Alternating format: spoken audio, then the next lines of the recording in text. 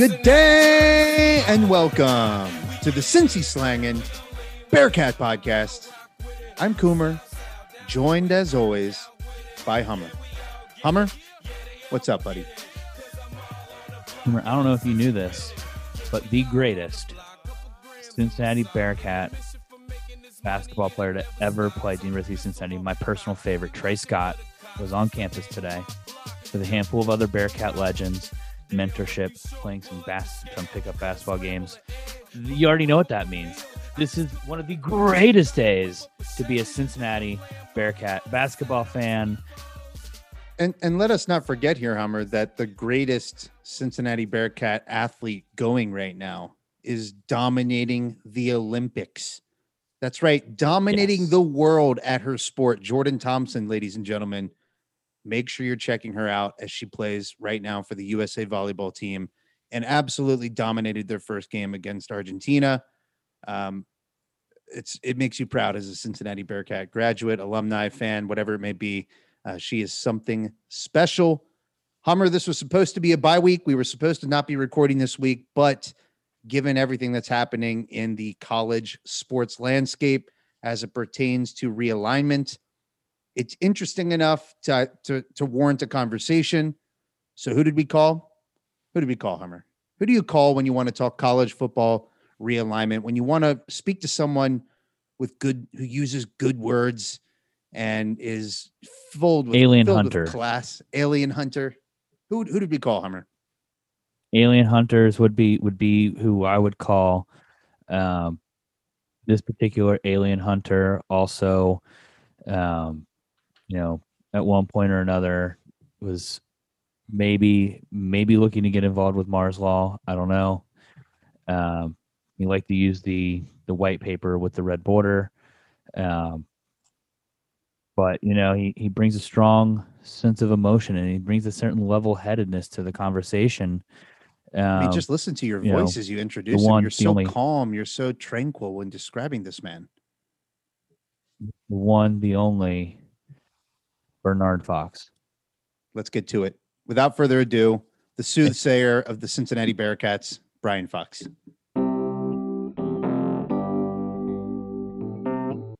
We are now joined by a friend of the podcast, multiple time guest, Mr. Brian Fox has returned to the Cincy Slang and Bearcat podcast to have a conversation with two.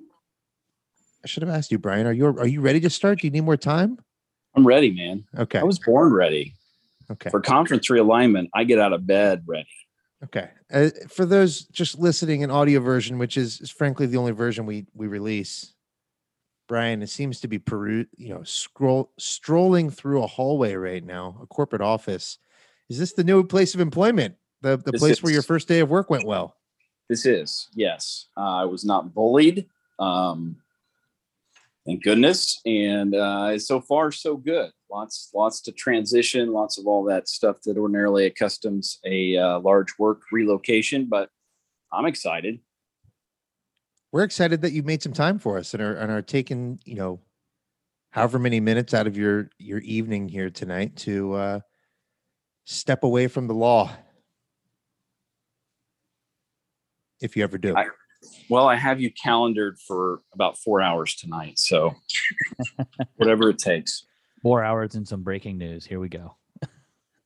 Well, Brian, we know that you're someone with very strong opinions about the University of Cincinnati athletics. And you're quite the fan of college sports as a whole. And given what's happening and the conversations that are starting with Ohio or with Oklahoma and Texas deciding to take their talents elsewhere outside of the Big 12, likely heading for the SEC. Just wanted to touch base with you and see how you think, what you're thinking about everything, how it might impact UC, dealing with this new reality of realignment in itself, which does evoke some conflicting feelings within myself as it is. But kind of broadly speaking here, what's your initial kind of broad take on how things are playing out here with realignment? Well, I mean, I think it's for those of us who have been less than delighted by our present conference restraints. I think it provides an interesting opportunity, assuming, of course, that we do not get left out again, right? So this is like the worst musical chairs experience possibility one could ever imagine. It's one thing to watch former conference foes like Louisville and West Virginia end up with a nice seat when the music stops, and it's an altogether different thing to see that happen once more. So I am excited by the possibility of us joining the ACC or the Big 12, or us using the current vehicle of the American Athletic Conference to gobble up some of the value that remains in the Big 12. That's an exciting proposition, but let's just say I'm cynical given my experience the last time. That's about where I'm at.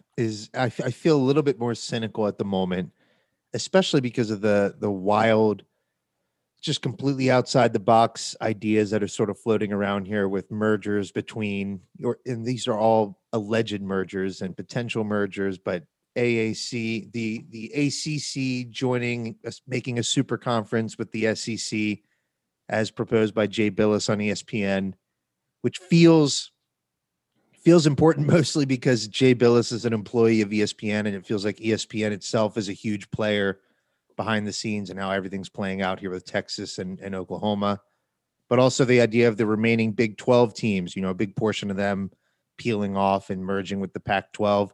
It just feels, as you mentioned, it feels a bit tenuous if you're the Bearcats, who are already outside looking in. It does feel like there is a great opportunity to now get in, whatever that in becomes. But it also feels like where things are heading with these sort of quote unquote super conferences, that it's going to be a quite the ordeal just to get in that conversation for joining one of these leagues.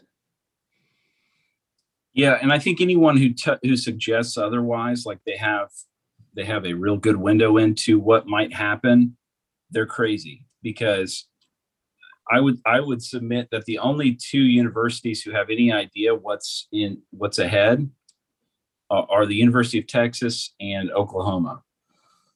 And that's because they've been intentional about, setting their destination for the SEC. So they're the first movers in all of this realignment talk. Presumably they've had extensive negotiations with SEC member schools. So I guess you could argue that conference, excluding Texas A&M, which apparently wants no part of Texas joining the SEC, they're the only ones who have a real handle on what is to come.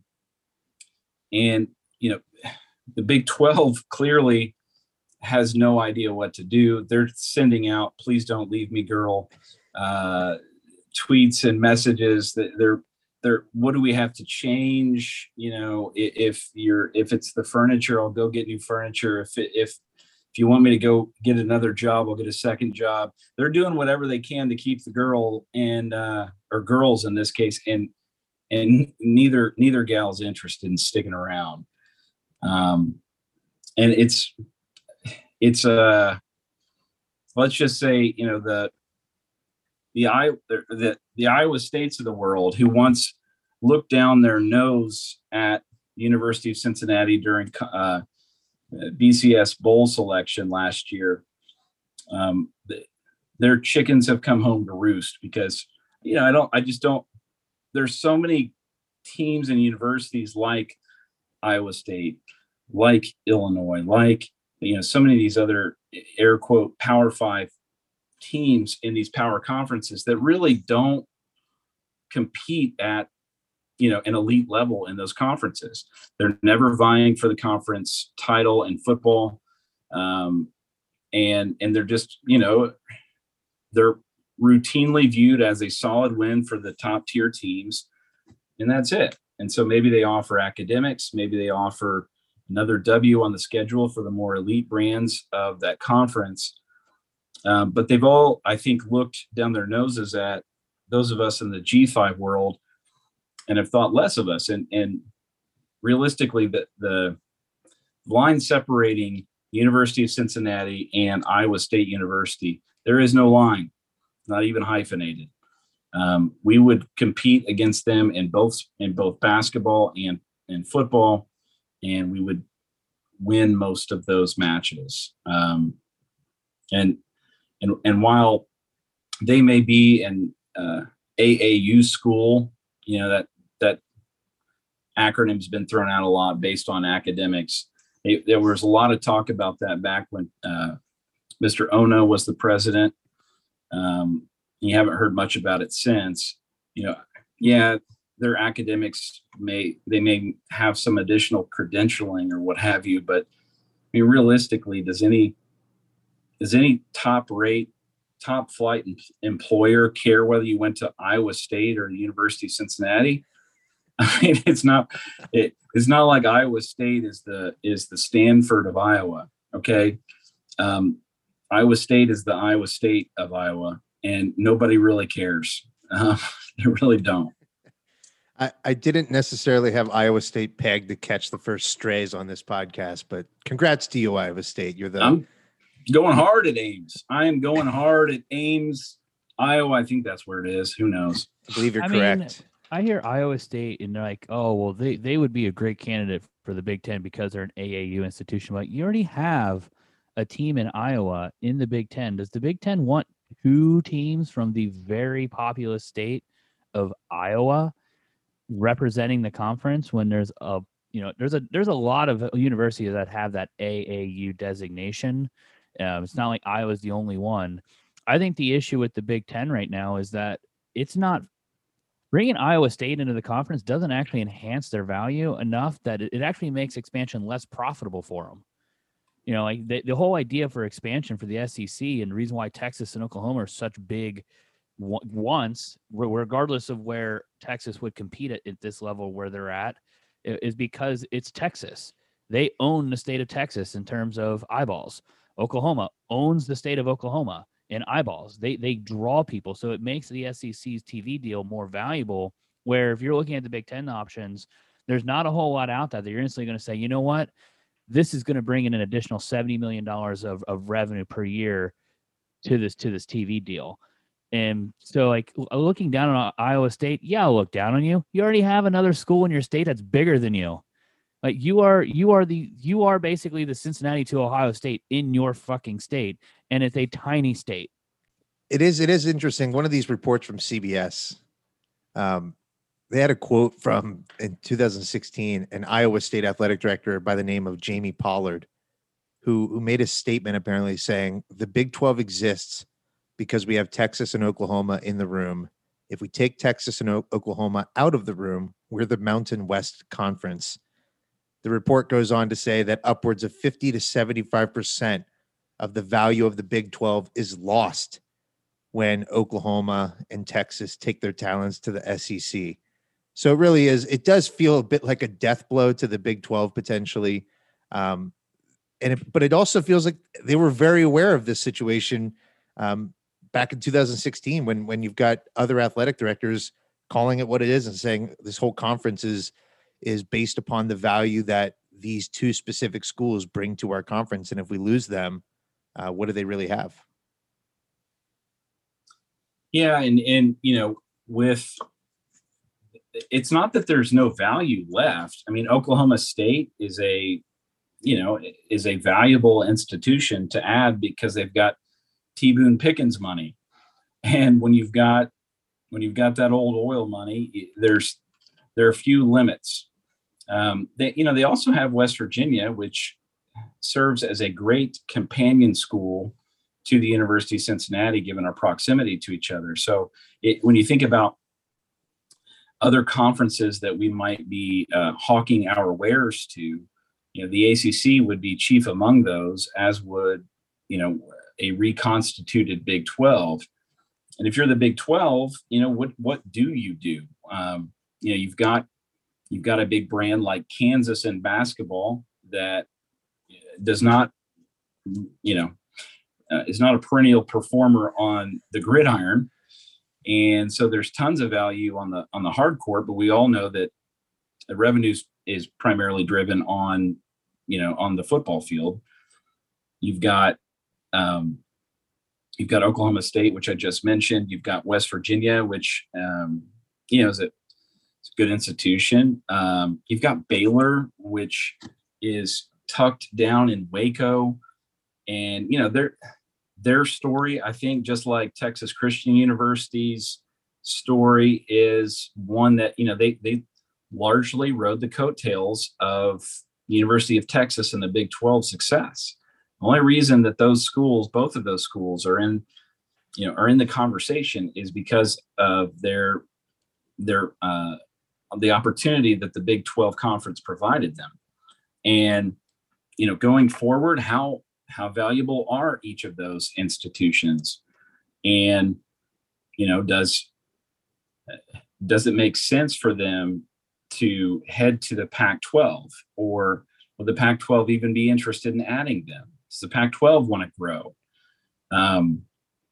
There's so much up in the air that I'm sure that right now John Cunningham and many of the folks on his team are doing everything they can to try to create a game theory to kind of scope out what could possibly take place and where's the wisest and safest course for the University of Cincinnati to advocate for. Is it do we have the relationships necessary to push for ACC inclusion or invitation? Do we have the resources and relationships necessary to push for Big 12 inclusion and admission?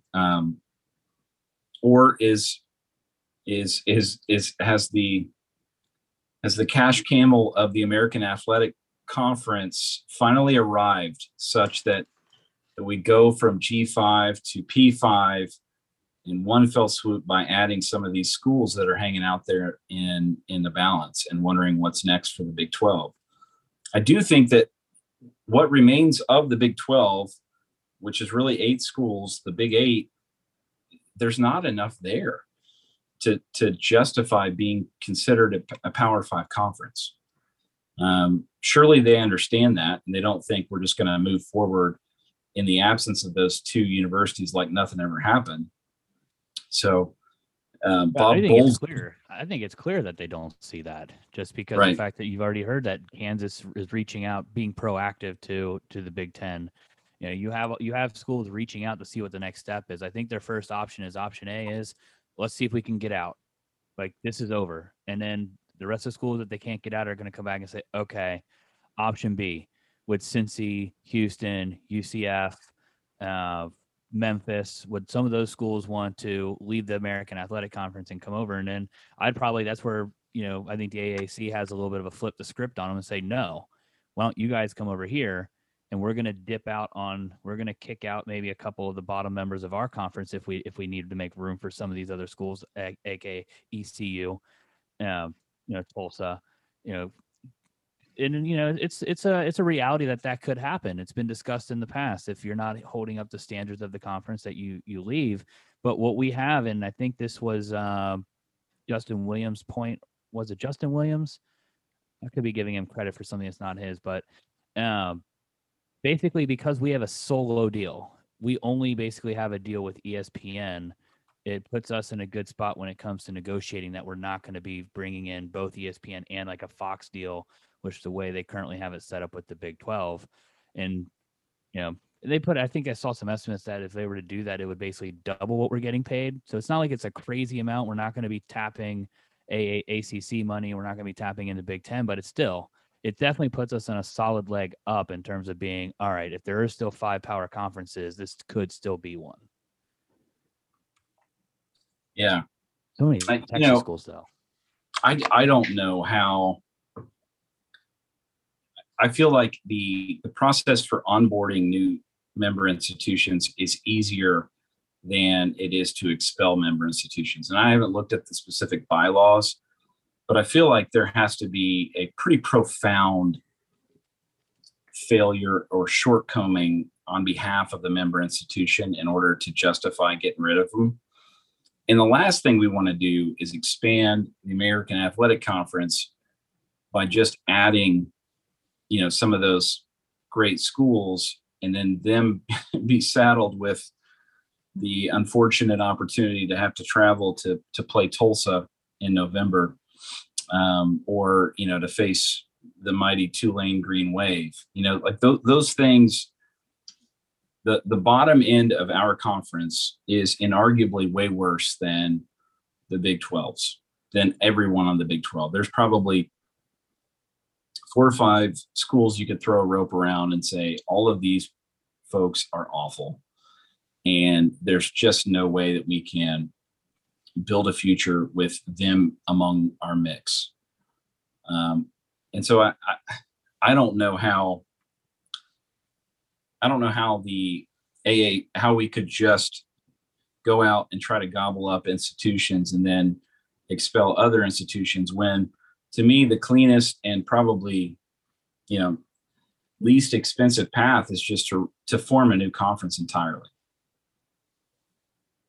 I was wondering about the idea of expelling certain teams or schools from different conferences, and I have to assume that the logistics involved in getting rid of them is the only reason why Vanderbilt is still around in the SEC, right? Like I am curious why a school like that is still hanging around when there's clearly better options for them in that conference specifically.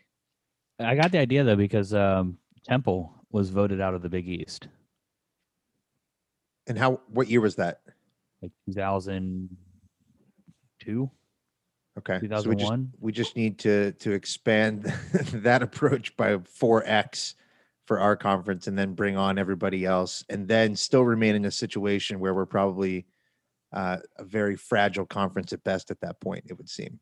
That's my big thing. I'm definitely not someone who understands all the inner workings of sports media rights deals and how they impact who goes where and strategically how conferences think. But I just worry that if our best, it does seem like an improvement if we end up in a conference with some of the Big 12 leftovers. Financially, it seems like that's going to still be an improvement for our situation, but it does feel like maybe the worst outcome of the best outcomes, if you know what I'm saying. Well, in the I think the Big 12's media rights deal does expire in 2025. I mean, that's when everyone, I think, had tentatively pinned for conference realignment. That's when they thought all of those more plenary discussions or more thorough conference realignment discussions would occur or begin. And this, I think, came as a shock to everybody that it's happening so fast.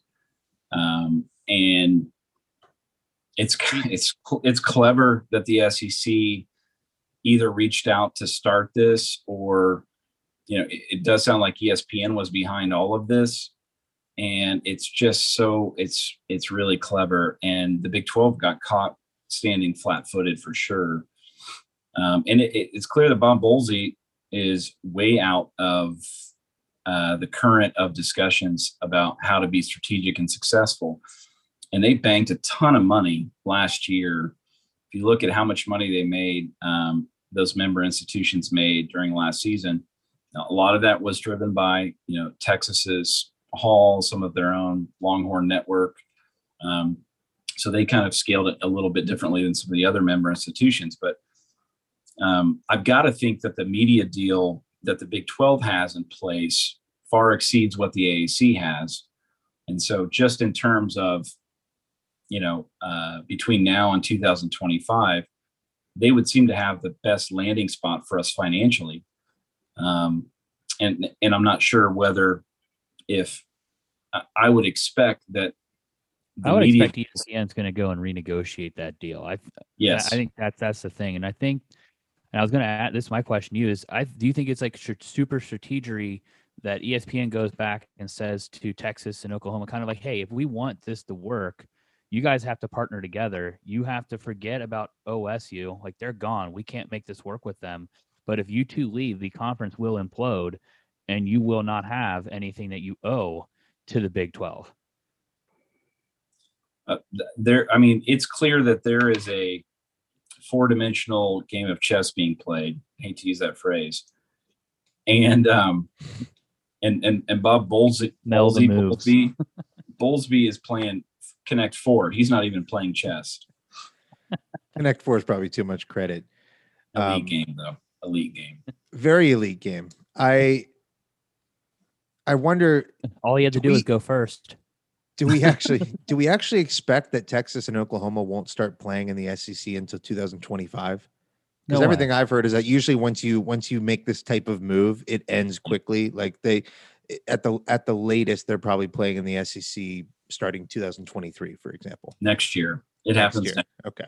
Yeah, I think this whole name, image, and likeness, freedom that just occurred, that change in sports it's just going to play a big role. I mean, when you look at a quarterback for Alabama who can make $1 million a year, and just that changes recruiting, that changes it also changes maybe Alabama's ability to generate revenue from sponsors and donors as well. So I think that there's kind of a seismic shift going on in the player world of the NCAA college football experience. But beyond that, I think they start playing in 2022, because you're just talking about astro dollars that are going to be available to this conference now. I mean, it's a super conference. There's no arguing that, that out of that conference, you can reasonably anticipate that the national championship game contender is going to come from it. Maybe both, maybe two.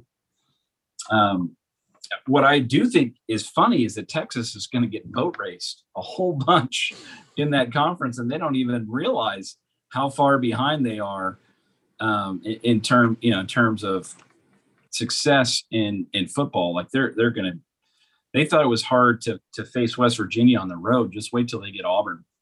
Yeah. Wait till they face Kansas again this year. It's going to be a tough one for them.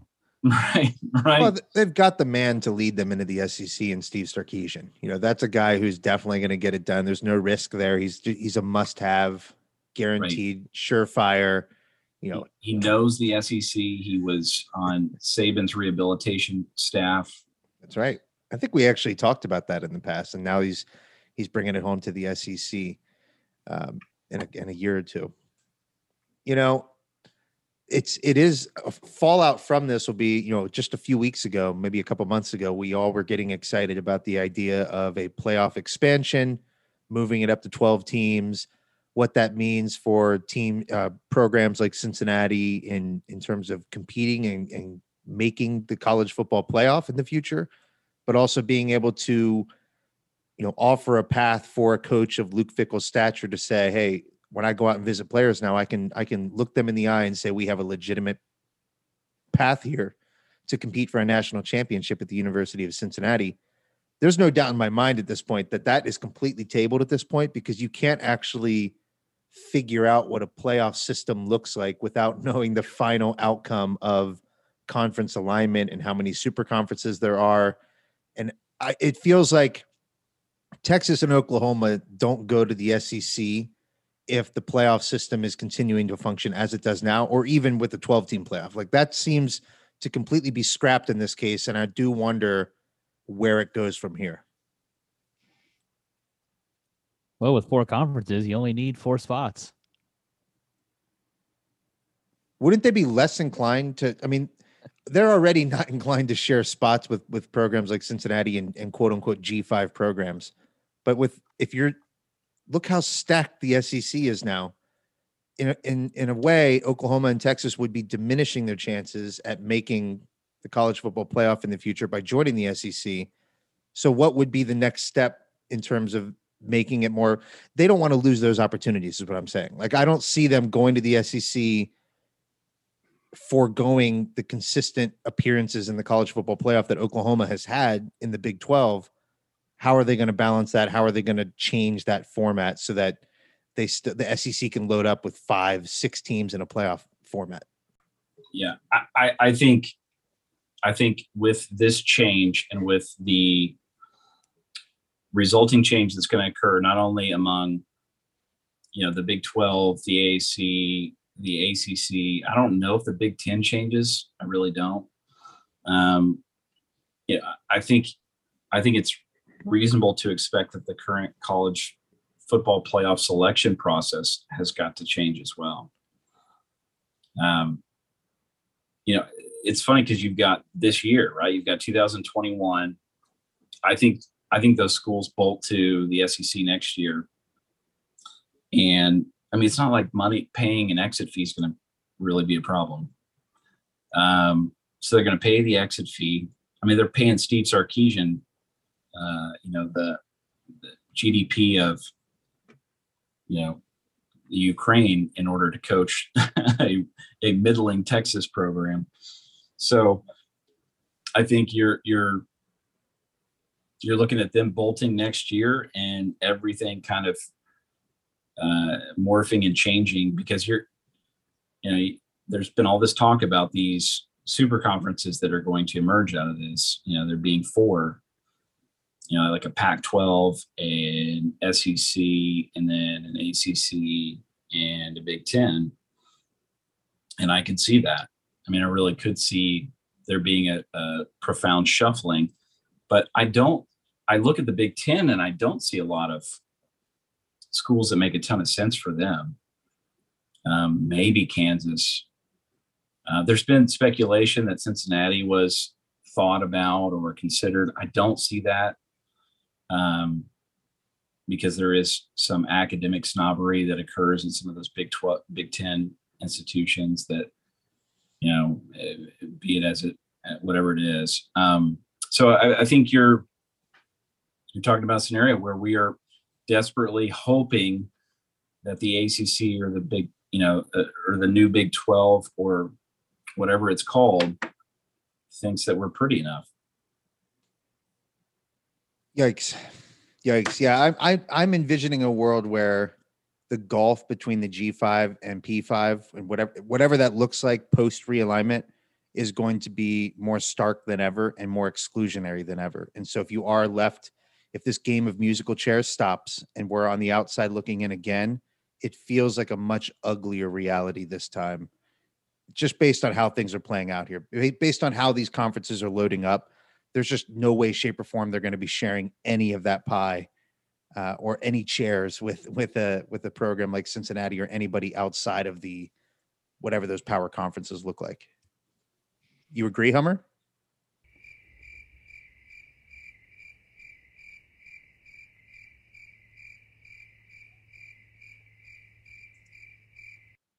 Were you daydreaming?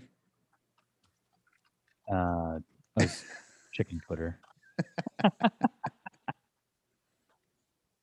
Well, any final thoughts on this topic that we want to hit on before I'm going to give Brian a chance to swoon over Wes Miller and all of the kumbaya happiness we're experiencing with the Bearcat basketball program as of late. I think the last final thought I have is basically going on, and maybe this is what you were actually asking me. You have all of these conferences back in the day that were very regionally focused. They were all about, playing each other. You get to have fun shitting on the teams of the people that you actually go to school or actually work with or actually live in the community that you're from. You get to drive to these games that were relatively close. You're not going all over the place. I'm not going down to a game regularly in Dallas, Texas as a Cincinnati fan. Right. Even if we got into the dream conference of the ACC, that would be much better for us because we do get our regional partners back in Louisville. Hell, even the SEC wouldn't be too bad if we get to strike up a rivalry again with UK. But, with what they're doing to the conferences, if you look at the Big 12, it started off with the Southwest Conference, which was basically all of Texas playing against all of Texas. And you hear there's a nice little Reddit thread over on the college football playoff subreddit, and there's a TCU fan going in there now. He's like, I loved it so much. He loved it. And then when they, as they started to slowly rip it apart, he hated it more and more and more to the point where he's like, it's nothing against, me going and playing another Power 5 conference or in team and beating them. And that is just, I don't feel the need to talk shit about you or hate you because you're not Texas A&M, you're not Baylor, you're not you're not in that conference. And so college football has always to me been kind of a regional thing. Like, it's so fun, and every time that we have gotten to play Ohio State, it's a lot of fun. Playing West Virginia was a lot of fun in the Big East. Playing Pitt, that was incredible. You only drove 4 hours away to go watch Cincinnati Pitt essentially play was it the only Big East de facto championship game ever? But that was so much freaking fun. And when you see this getting destroyed solely for the greed of the institutions that are involved, it's a shame. And I think that's the biggest loss in all of this that's being overlooked, is that if this morphs into the NFL 2.0, I think some people are just going to end up tuning out, because if there's only going to be 64 schools or so, if it's 4 big conferences and there's 64 teams involved, the rest of them get knocked out and the regionality of it is lost, it's going to lose its luster. And at that point, why am I watching some kid, playing at Texas when I can go watch the best of the best on Sunday in Joey Burrow? I'm glad you brought this up. I forgot to hit on it. Just the fact that of how it feels separate from the game theory for what's going to happen in terms of which school goes where and how do these super conferences align. It does all feel a bit yucky to me. It's a bit disenchanting in terms of what you kind of think college sports should be about. But Brian, you hit on it briefly. The NIL going through and getting past seems to have just maybe it kind of eliminated the facade, and there's no need to sort of play that game anymore about pretending to be about amateur sports, and they're just going full out, grab as much money as possible. Let's do it. No reason to hide it anymore. But it just it doesn't really feel like the spirit of the game matters an iota anymore. Right? Like these moves are all financially driven.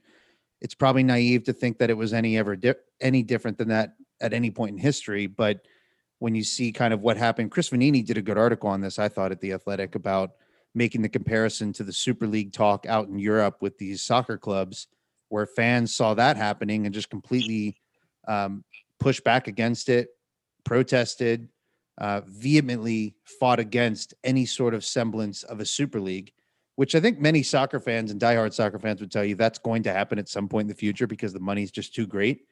But here we sort of just accept it as it's a foregone conclusion. It's going to happen. There's nothing we can do to fight it, and moving on. Like, let's just play into the game, get in the best conference situation you can.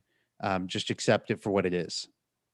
So, yeah, I agree with that. I agree that there is some measure of,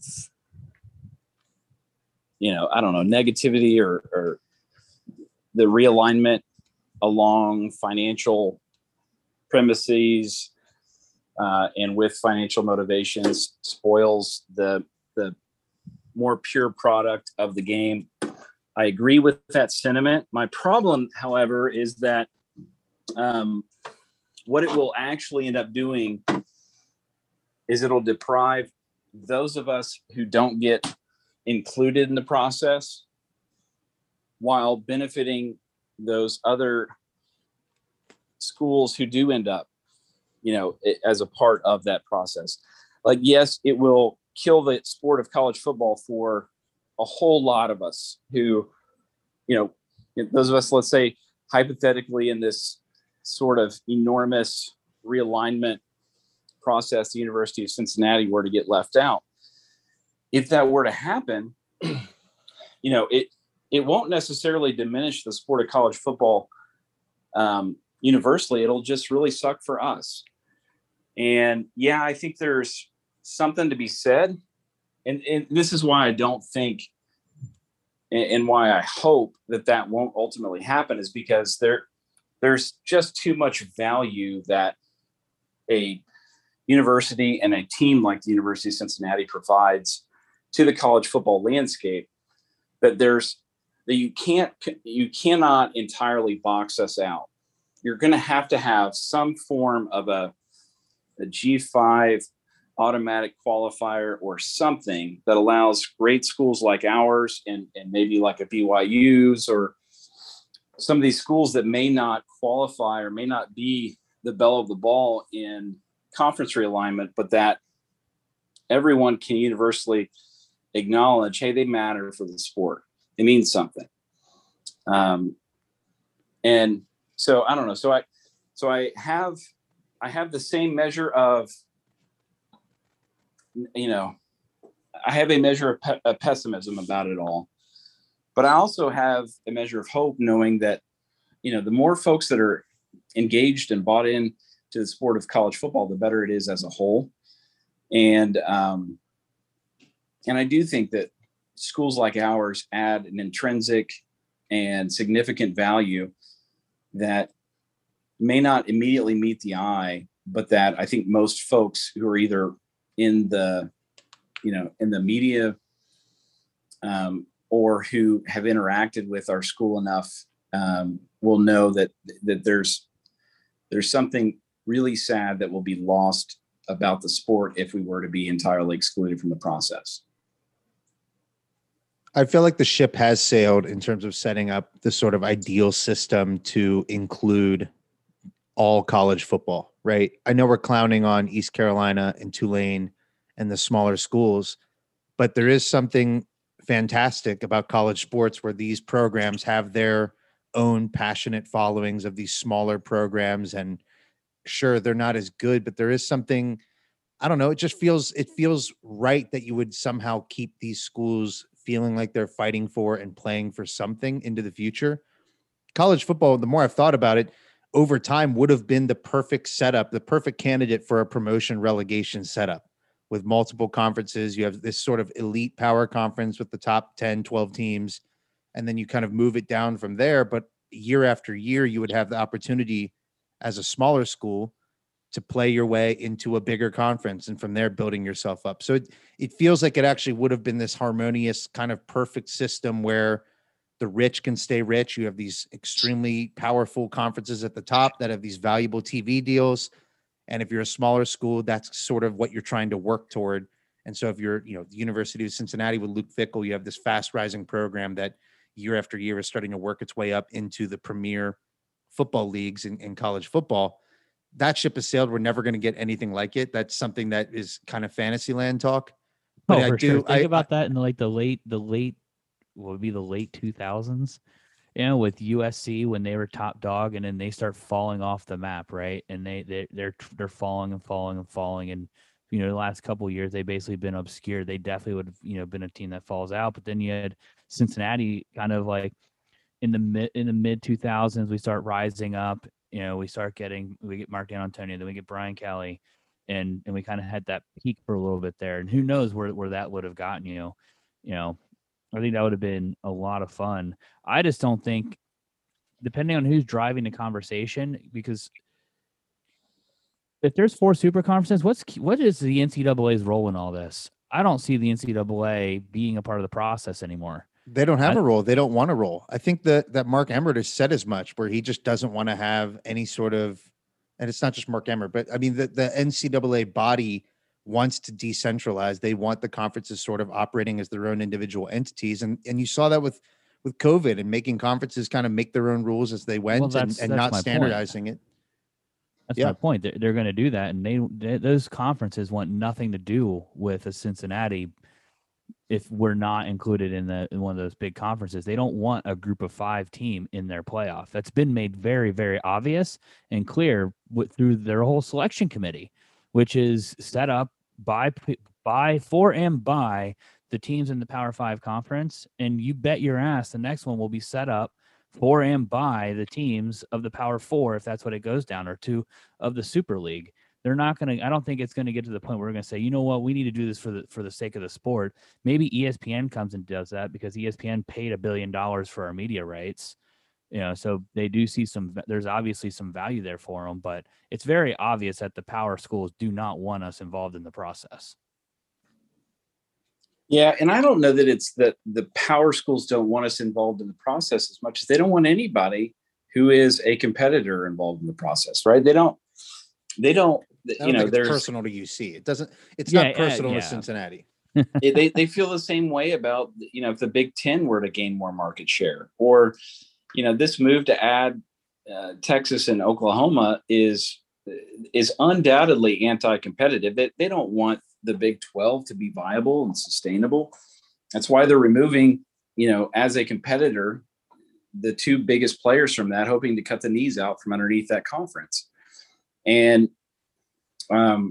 again, because we've long abandoned the idea or the sweet and sentimental notion that any of this is about student athletes and academics and any of that. There's way too much money at stake. These folks are fighting over making sure that they're not the last dog at the bowl, and hopefully fighting to ensure that they're the first dog at the bowl. And they see it as a way of doing their jobs well, of protecting the university presidents and coaches and administrators that are affiliated with their conferences, and maybe even their student athletes. And the fallout be damned. I don't think that they're concerned much with any sort of, harmony in college football. In fact, I think what they might unknowingly be doing is very short-sighted. We don't really know what will happen with, and not to be, too boogeyman out there kind of guy, but we have no idea what the SEC with those two programs will look like. And we don't know what, the dominoes that they started are going to, where that eventually leads. And they don't know. And this is all a case of first impression for everybody. And I think they're just acting out of greed, self-interest, ambition. They can wrap it in, again, in pleasantries like for the sport of football and for the sport of, for the sake of our student athletes. And they can wrap it in that as much as they want. I just don't think that any of that is credible, given what's actually taken on, going on behind the scenes. And I'm not sitting here with a moral framework.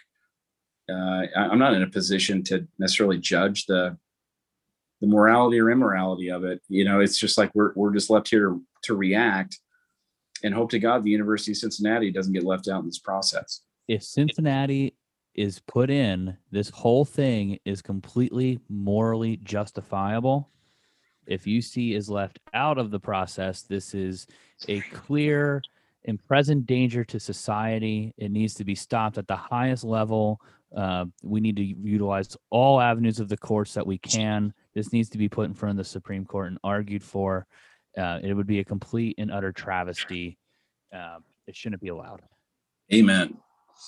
That's in effect, that's how I see it. And I'm guessing that's how any other school that gets left out is going to see it. And look, I don't think,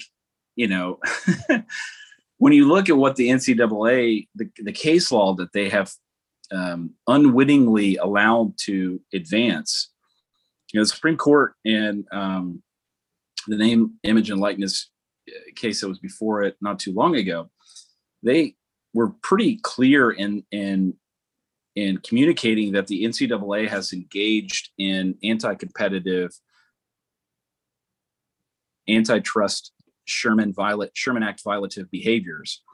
And so whatever happens in terms of realignment, I think the folks in charge would be wise to consider that just because you're not the NCAA doesn't mean that you can't also be found liable of the same shortcomings in your processes, right? Because if you become in effect the new organization or conference or conferences, and by linking arms together with each other and crowding out competition, you advance your economic interests to the exclusion of others.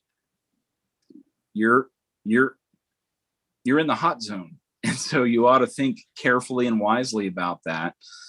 Just as the NCAA, to the extent it plays any role in overseeing this process, would be wise to be careful as it allows these conferences to realign or reorganize to make sure that you're not crowding out specific institutions that are going to suffer significant and profound financial harm if they're left out of the process.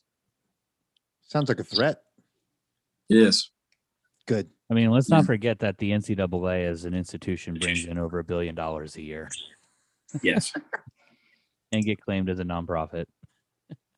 Well, I wanted to kind of wind down the podcast on a much more positive topic, or something that we're a little bit more certain on. And so, can I ask the first question on this one? Sure, go ahead.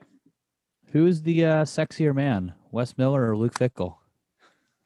Luke, and it's not even close. And it's not because I don't like Wes. I think Wes is a lovely guy. It's just there's an aesthetic thing going on with Coach Luke that would be really hard for anyone to come near. I mean, just the guy's chiseled out of stone, big hulking shoulders. So, you know, and Wes certainly he's the Energizer Bunny, right? He's got gravitas. He's a great salesman. I mean, do you see his chiseled jawline though? Great jawline. I mean, he has some 90-degree angles there. Yeah, great jawline. And Fickell's 47, less than 3 years away from hitting that 50 mark. And there's a certain raw sexiness that comes with a man that approaches 50 years old. So there's a little bit of an unfair advantage, I'll say, in terms of Fickell versus Wes Miller. Let's be fair and clear on that front. And he's been putting in handsome reps here for a long time now. And so I'm not about to let a new basketball coach just immediately compete for that title. I'll put him on Team Handsome. Okay. He's on Team Handsome, but I can't make him a captain. I can't yet. Is Luke Fickell the sole captain? Are there other captains on Team Handsome? He's the sole captain. Yeah. Okay. Sole captain. Yeah. How are you feeling about Wes Miller though, and his first 100+ days at the helm? It's been a lot of slaps on the back, a lot of happiness, a lot of I would say just overall positive. What's the word I'm looking for? What's that? They use it for presidents, like approval ratings. The approval rating for Wes Miller is he has like a 98, 99% approval rating right now. It's in the 90s right now. Yeah. I can't point to a single misstep. He hasn't committed a single unforced error. I mean, everything has been good, positive. We're vibing. Everybody's vibing. We're all feeling it. Now, the question that is presently in the back of my mind is, despite all of these good vibrations that we're all feeling, can a guy coach basketball? Right? I mean, all of this initial honeymoon stuff is about promotion. It's about marketing. I mean, the team clearly appears to have a greater affinity for the team and for him and for the culture. All of those things are clicking, and it's lovely to behold, especially by comparison to he who shall not go named. But, at some point, you got to lace up the sneakers and play other teams. And we'll see. We'll see how he does. We'll see what kind of, what kind of system he runs, with his offense and his defense, how he makes in-game adjustments. We'll see what he does with his talent and with his roster. Does he maximize the talent that he has on his roster? Or does he trot out homegrown favorites that may or may not be nephews? Who knows? I don't know what he's going to do. You said, but I'm interested. You just quickly hit on it, and you said, we'll see what kind of system he runs. And immediately a cold shiver ran down my spine. Yeah. So far, the thing that's jumping off the page with me, that was like, you are seeing more former players than ever being involved with the program, like interacting with the current head coach. Like, I love the one from Gary Clark a couple of days ago. Where are you at? I need to see this jumper I've been hearing about. LOL at Coach Wes Miller. I'm like, all right, that's awesome. Gary Clark's at Fifth Third Arena calling out Coach Miller. Where's the jump shot? And then you're seeing, I think was it today? They had a bunch of the former players on campus. They had Gary Clark, They had Jacob Evans. Troy. Troy Copane, Came Broom. Obviously, Kyle Washington's already there. And they apparently, some of them were in the scrimmage. Like these guys are actually playing pickup with the guys on the team right now. It's good vibes. It's very good vibes. I can't wait for the season to start. There's really not much to criticize at this point. He's winning everything off the court. Do we have video evidence that Wes Miller has a jumper? Oh, yeah. There's lots of think there's statistical evidence out there. In a Bearcat. I think we're hearing about it. I think it's sort of an urban legend at this point based on how Gary and others are tweeting about it and commenting on it across the interwebs. We heard a lot of, rumors with past coaches and stuff that didn't come to fruition on the court there. Yeah. I think he's undefeated in the offseason. No question. Is he a driving range golfer, or can he, when he gets in the tee box, can he hit the ball and score? I don't know. He certainly has a great track record at his prior institution of sustained improvement and success. And he has never had, and he didn't have a brand, and he didn't have a platform from which to really compete. So can he connect? Can he create from our platform and our already, strong brand? Can he put the on the court product out there and win some games? I don't know. I mean, I'll take somebody who's a great marketer and promoter over the alternative, obviously at this point. But I hope he's a really good coach, and I hope that the good vibes continue through to the start of the season. Because man, we deserve it. We've been through it. We do. We really do deserve it. And I'm looking forward to seeing the product on the court. I think it's more than just the X's and O's thing. We've talked about that before, that in basketball, it's getting guys ready to play. What kind of spirit are you creating on the team? The culture actually does matter. The happiness of the players does matter. And that's the sort of unknown variable that we will be unable to quantify until the season starts, in terms of how did last season's lack of a vibe impact the performance on the court. And we'll kind of see this coming season, as there's a lot of returning players. There's also a lot of new faces, and looking forward to seeing old Wes Miller coach it up on the sideline this season. I do know we got white dudes jumping out of the gym right now. It's like nothing I've seen. I mean, we are the anti-white men can't jump university right now. Mason's improvement in his vertical, and then what's his name hit the 12-foot club.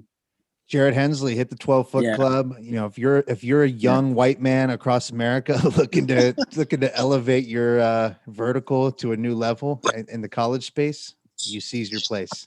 Come to the Monster Factory. Let my train you. All right. Well, any final thoughts on UC football, basketball, or otherwise? I know we've got a few active Olympians right now. Jordan Thompson, by the way, absolutely dominated her first game against Argentina. Highly recommend checking her out as she continues with the volleyball team in the Olympics. She's just unbelievable. Like, she is world class, truly world class. It turns out she's not just really good and good enough to make the Olympic teams. She's the best on their team. Yes. She's the best on a team that may well win gold. This may be our university's, greatest level of exposure in an Olympics ever. Do we put that on the ACC banner? Like, do we put that on the report card when we're saying why you choose us? Like, most dominant female volleyball player, period. I hope.